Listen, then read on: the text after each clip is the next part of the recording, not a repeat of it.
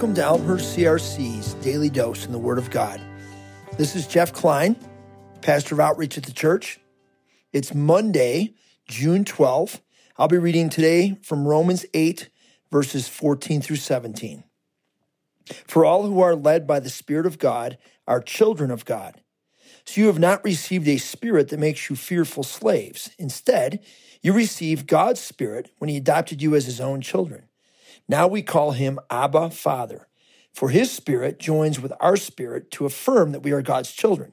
And since we are his children, we are his heirs. In fact, together with Christ, we are heirs of God's glory. But if we are to share his glory, we must also share his suffering.